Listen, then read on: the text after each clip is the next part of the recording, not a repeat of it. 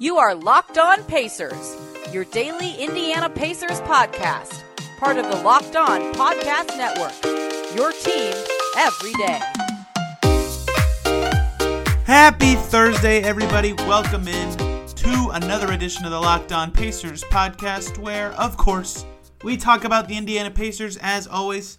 My name's Tony East. I cover the Pacers for Forbes and the West Indianapolis Community News, and today we are continuing on the player season recaps and doing the reserve power forward / centers to finish the week. So we got TJ Leaf today and Jakar Sampson tomorrow, two guys who had interesting seasons and have super interesting futures, one being a free agent in Jakar and one being potentially on his way out in TJ Leaf. So let's get into Leaf season and why I think he could be on his way out. And the way I've been doing these is starting with stats and then skills and then kind of their future outlook based on that. And with Leaf, it's kind of weird because you kind of have to blend in the story of his season into his stats in general, because you look at it and the stats say that he played 8 minutes per game, played 28 games, and had one start. And that is all accurate in what happened. But TJ Leaf, in the Pacers' first 13 games, he played in 11 of them and played a ton of minutes in those games, right? At the beginning of the season, the Pacers said, all right, you're in your third year. We're going to throw you in at backup power forward, sink or swim. Let's see if we have a prospect in you or not. And he played 12 and a half minutes per game across those first 13 games. He only played in 11 of them, but still. And that was a lot of his minutes this year, right? That is nearly half his appearances. He appeared in 28 games. And then after that, I think he cracked 10 minutes. He never cracked 10 minutes. He cracked 10 minutes in that last game against the Heat, that JV game where both teams were trying or didn't care about winning because they'd already locked up their playoff seeding, right? So mid-November, right, he gets jumped by Alizé. They play Brooklyn and then Orlando, and Alizé's ahead of him in the rotation. And then I think every appearance he had the rest of the season was garbage time, right? The closest game I see that he played in after November started was a 10-point win against the Hawks, it looks like. Every other game he played in just had a massive, massive margin of victory or defeat, right?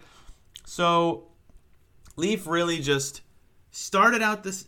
Any stat for him is complicated because he started out the season playing kind of a lot, which gave him, like 3 points, 2.5 rebounds. Looks like a normal 10-minute-a-game role player, but really he was more of a garbage time guy this year. So his per-game stuff is a little misleading, and all of his advanced stuff's going to be misleading because it's a lot of garbage time. Anyway, diving in, you look at his per 36-minute stuff, and this is where I think this is a good description of Leaf. His scoring from last year is down, 13.6 points per 36, and his usage from year to year is actually up, right? So he did less with more touches in terms of scoring. His assists went down too, right? So he wasn't creating at a higher level than he was in past seasons. But the area where I see Leaf actually providing some value, this is the only area I think he provides value at all, is rebounding. He was over 10 per 36 minutes. That's something he actually does pretty well. So in his rookie year, remember, he shot really well from three, hit 43% of them, and then has been under 30% the last 2 years. And as he developed the muscle to get better at post stuff, he just lost the three-pointer. And now I feel like rebounding is his only skill he's decent at, right? They had that win against the Bulls really early in the season, or maybe it was the Cavs, excuse me. It was the Bulls, I was correct, where he won in the game. Leaf was really good. He had 13 points and 15 rebounds, and a lot of his points were second chance points, right? He actually shot under 50%, but he got a lot of putbacks. He had 6 offensive rebounds that game because I actually think he's an okay rebounder, but basically every other one of his stats is unappealing, right? His rebound percentage, for a guy who's going to be just a rebounder, not that great. Low assist percentage, steal numbers, meh. Block numbers, meh. Efficiency, 45% true shooting, that's atrocious. And we all know that his defense is just, his closeouts are lanky, he's slow in rotations. So the stats, the advanced stats, the per game, the per possession, the per minute, basically paint him as a one-trick pony. Where, Alizé Johnson, who we talked about last week, his stats show that he's an elite rebounder who lacks in other areas and is mostly okay but kind of bad defender. Leaf shows that only thing he's okay at is rebounding, and everything else he is just kind of useless in. And we'll get to specific skills and stuff we see on the court, but his statistical profile just completely changing from moderately efficient rookie year where he could shoot and took 30% of his shots as threes, right? That's what Leaf came into the league supposed to be, was the shooter and kind of can dribble guy from UCLA. The next year, he halves his three-point attempt rate, but skyrockets his efficiency because he shoots an amazing percentage at the rim and kind of develops his post game as he adds muscle. And okay, maybe he'll be an inside-out guy if he can put those together. They try to throw him in the rotation in year 3 this past year, and it just didn't work at all. His true shooting tanked to, again, like I just said, 45%. Only took 20% of his shots from 3, barely made any of them. His finishing at the rim went right back down. Like, all his coordination and confidence just seemed like it went away this season. And, you know, like I said, the first year, you kind of saw this perimeter guy. The second year, you kind of saw this getting better, banging on the inside, but lost the perimeter guy. And the third year, they were both absent, right? He didn't shoot well. He didn't show any of the post stuff that he occasionally did. I forget which assistant coach said it, but one of the assistant coaches for the Pacers in his second year said that he's better at center. And that I agreed at the time. Now I don't really know what to make of him. His stats don't really give a defined position for him. And as we saw multiple times throughout the season, it's kind of hard to say what is the best position for him and what he's good at. So let's move on, talk about some skills and things we saw from Leaf this season before we get into his future. So like I said, I want to touch on the thing I talked about last time, the positives, the rebounding. I want to start with that because I truly think he is a pretty good rebounder, right? He's 6'10", so as he came in as this power forward, but that's basically like Miles Turner 6'11". You know, that's center height. He's not like unathletic. You know, he can get up and get the rebounds. His predictive timing for jumping is pretty good. That kind of stuff he's good at. He gets in the right positions for him because he's typically around the basket. A guy, he deserves credit for that, right? 71 rebounds in 200 minutes this season. He had 82 rebounds in almost 500 minutes his rookie year, right? So he definitely has improved substantially on the glass, and I think that's as he's added muscle in his 2 years, right? He's in the gym, like the workout gym, all the time as his career's developed. I think we've seen a lot from him in terms of, you know, getting better on the glass. He deserves a lot of credit for that, right? He corrals his own misses a lot. You know, he doesn't quite have the second jump of Alizé, but on the first, if he misses, you know, one bunny around the rim or a little floater, he is really good at that first explosive get up, go get it. His offensive rebounding in particular this year, 23 of them, nearly 1/3 of his rebounds were offensive. That's pretty impressive, right? So he does deserve a lot of credit for that skill, but everything else, I'm missing something from him. And I don't know what happened because, you know, I wrote about him as a prospect when I used to cover a lot more prospects back in the day, but I wrote about him as a prospect the year he got drafted, and I graded him kind of early second round, mostly because of his defense. But if you look at his tape from UCLA, right, it's almost night and day how different it is between what we just saw this season and basically throughout his career, and then because, you know, he had Lonzo on his team then, right, and he would shot fake and put it on the floor and then dunk, and he kind of had a little mid-post moves to get around guys. And, like, sometimes, you know, Jason Tatum's an example, and he ended up being amazing, so not a great example. But, like, sometimes with college prospects, it's weird because they beat a guy, but it kind of looks hard, or, like, the shot is still tough, and they score, where you go, oh, man, you know, with an NBA defender, they're definitely not creating space, whereas with Leaf, it was like, oh, okay, you know, he's just handily getting by these guys. And obviously college NBA is different, but, you know, there was a thought that even beyond he shot well from 3 in college as well, maybe he could handle the ball a little bit. And then just neither of those translated, right? I think it was a flash in the pan, his 3-point shooting his rookie season, because free throw percentage is also a pretty good indicator of shooting ability. He's 57% from the line for his career, right? So probably just a lucky stretch of 42 threes that year. He's taken 49 cents and only made 13. So not a good shooter. And then the dribbling is just like he has some of the ugliest turnovers ever. And it doesn't make it just it's so weird to me what happened to him between UCLA and the Pacers, because that floor game, if he could even be a one dribble player, right? Like he can catch it and do one dribble and, you know, make the defense move or make them react to him instead of, you know, being proactive instead of reactive. all of a sudden he opens up a lot more, but he can't do any of that, and if he doesn't pair shooting with it, he's basically useless on offense outside of grabbing offensive boards. And that is not something I expected from him because he was basically a one-sided prospect, right? The idea was, okay, and this is 2017, right? The Warriors are just dominating because they're putting out these super ridiculous no center lineups. The stretch four is exploding in popularity. Everybody wants a stretch four. The Pacers have still, since they drafted TJ Leaf, been searching for a stretch four. The thought was, this dude can be a stretch four, powerful offensive four, can fit with Turner. Great. But the defense was never there.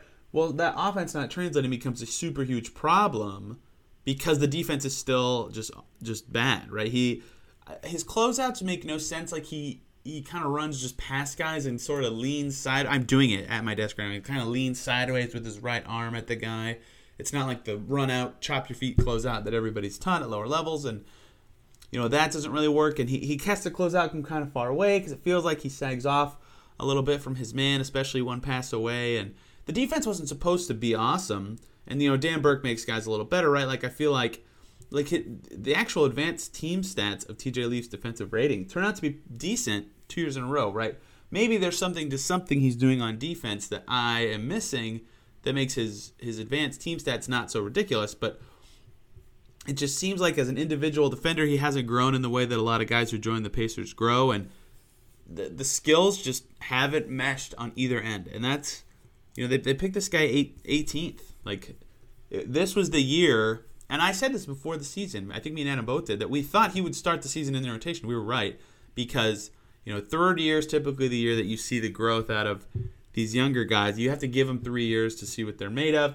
They picked up his team option for cap reasons, but, they kind of thought, okay, he's maybe taking off. And remember, Malcolm Brogdon last summer said TJ Leaf's really impressing in these scrimmages. So the thought was it made sense to put him in the rotation, see if that offense comes around, and then everything except rebounding just even took a step back, and he was worse than the two guys. He was the least valuable player on this team, and I don't really know, like, to say where he could grow to be in the rotation next year it's not a possible answer, right? Because even if he's a sniper from three, let's just say that 18 for 42 is more indicative of his shooting his rookie year than the last 2 years. Okay, well, he still can't dribble, and he's not going to play enough that teams are going to sag off of him, right? And his defense is still useless, worse than McDermott, and he can't cut like McDermott, and McDermott's got some two dribble moves, especially coming off Sabonis.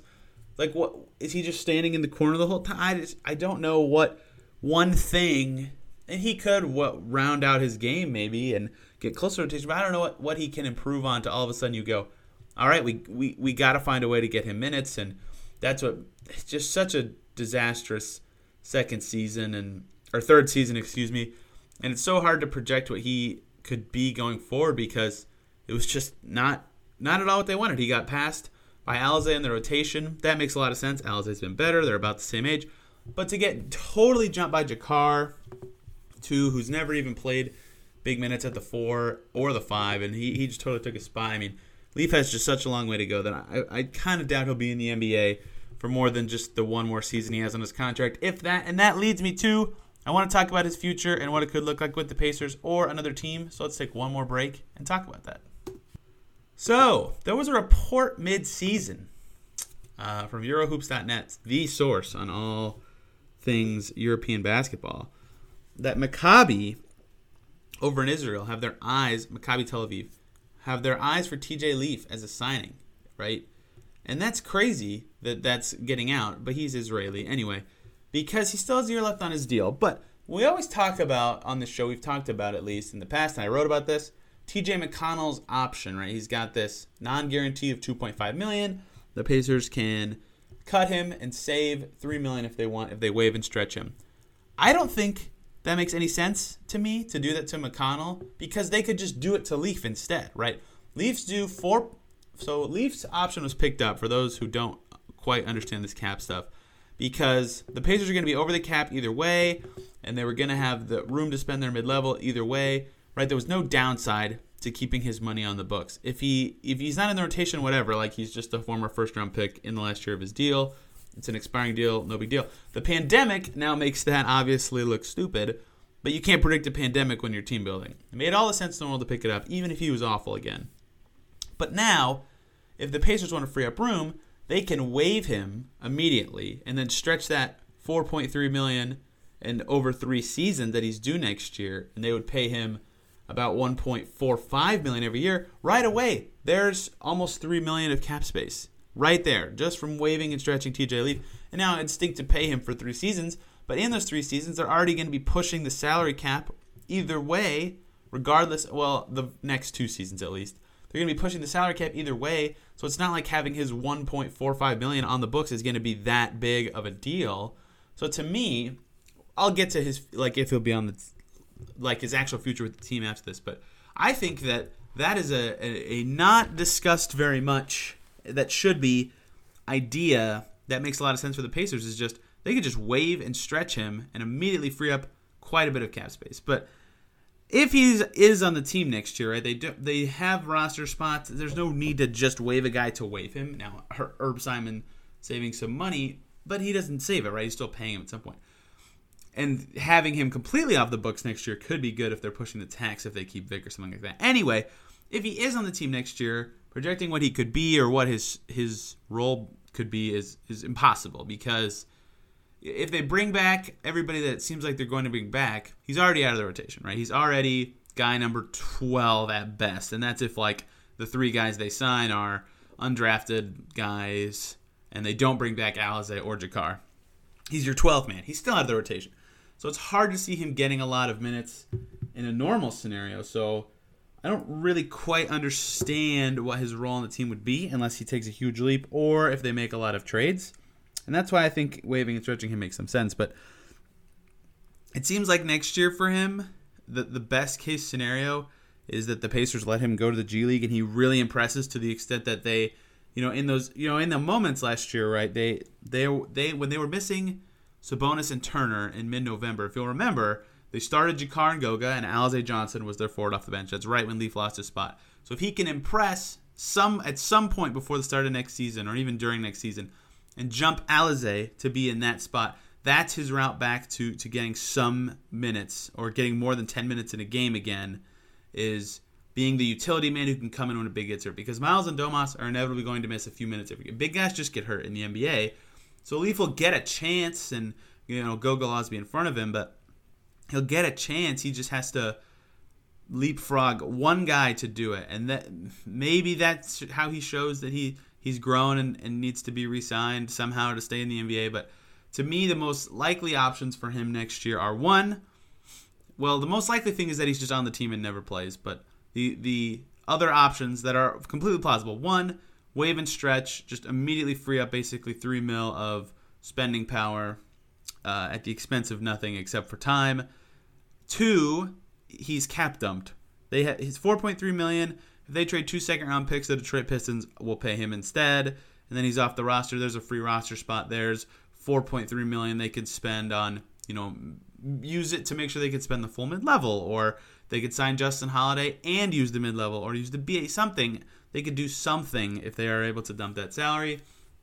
And I get there's a very small subset of people on Twitter who are still believers that TJ Leaf could be something.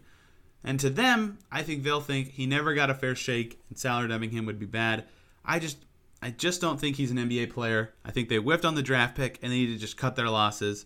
They need to not, they tried to invest resources in him last year. I get it. I actually said they should do it. They should not do that again. I think that the TJ Leaf experiment is over.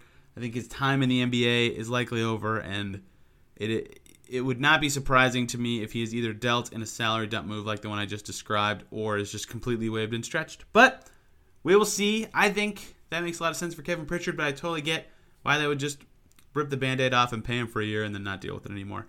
So we'll see, but it's unlikely TJ Leaf has any meaningful impact on the Pacers' future plans given his recent season. So yeah, that's all we got for TJ Leaf season. Everyone else, we have season recaps for Edmund Sumner, Jakar Sampson, Malcolm Brogdon, and Oladipo. We're in the rotation and had some shining moments we can talk about and cover, so that will be fun. But thank you guys so much for tuning in. Hope you're staying safe, and we will see you tomorrow.